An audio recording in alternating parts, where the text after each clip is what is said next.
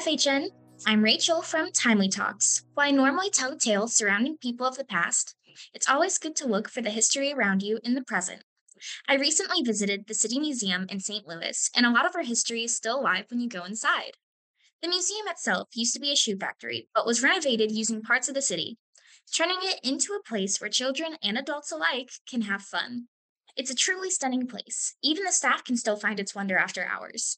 When talking with Layla Ford, the lead housekeeper, she told me that she believes the most beautiful place in the building is the ballroom lined with mirrors, saying, I like looking at myself.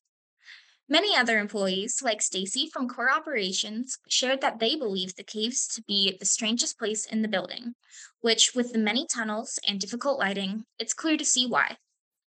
If you ever get the chance, head up to the roof for some amazing views and visit the City Museum next time you're in town. Anyways, if you want to check out some of my past podcasts, visit fhntoday.com to listen in. Don't forget, I'm Rachel. Remember, history is written by those who have won.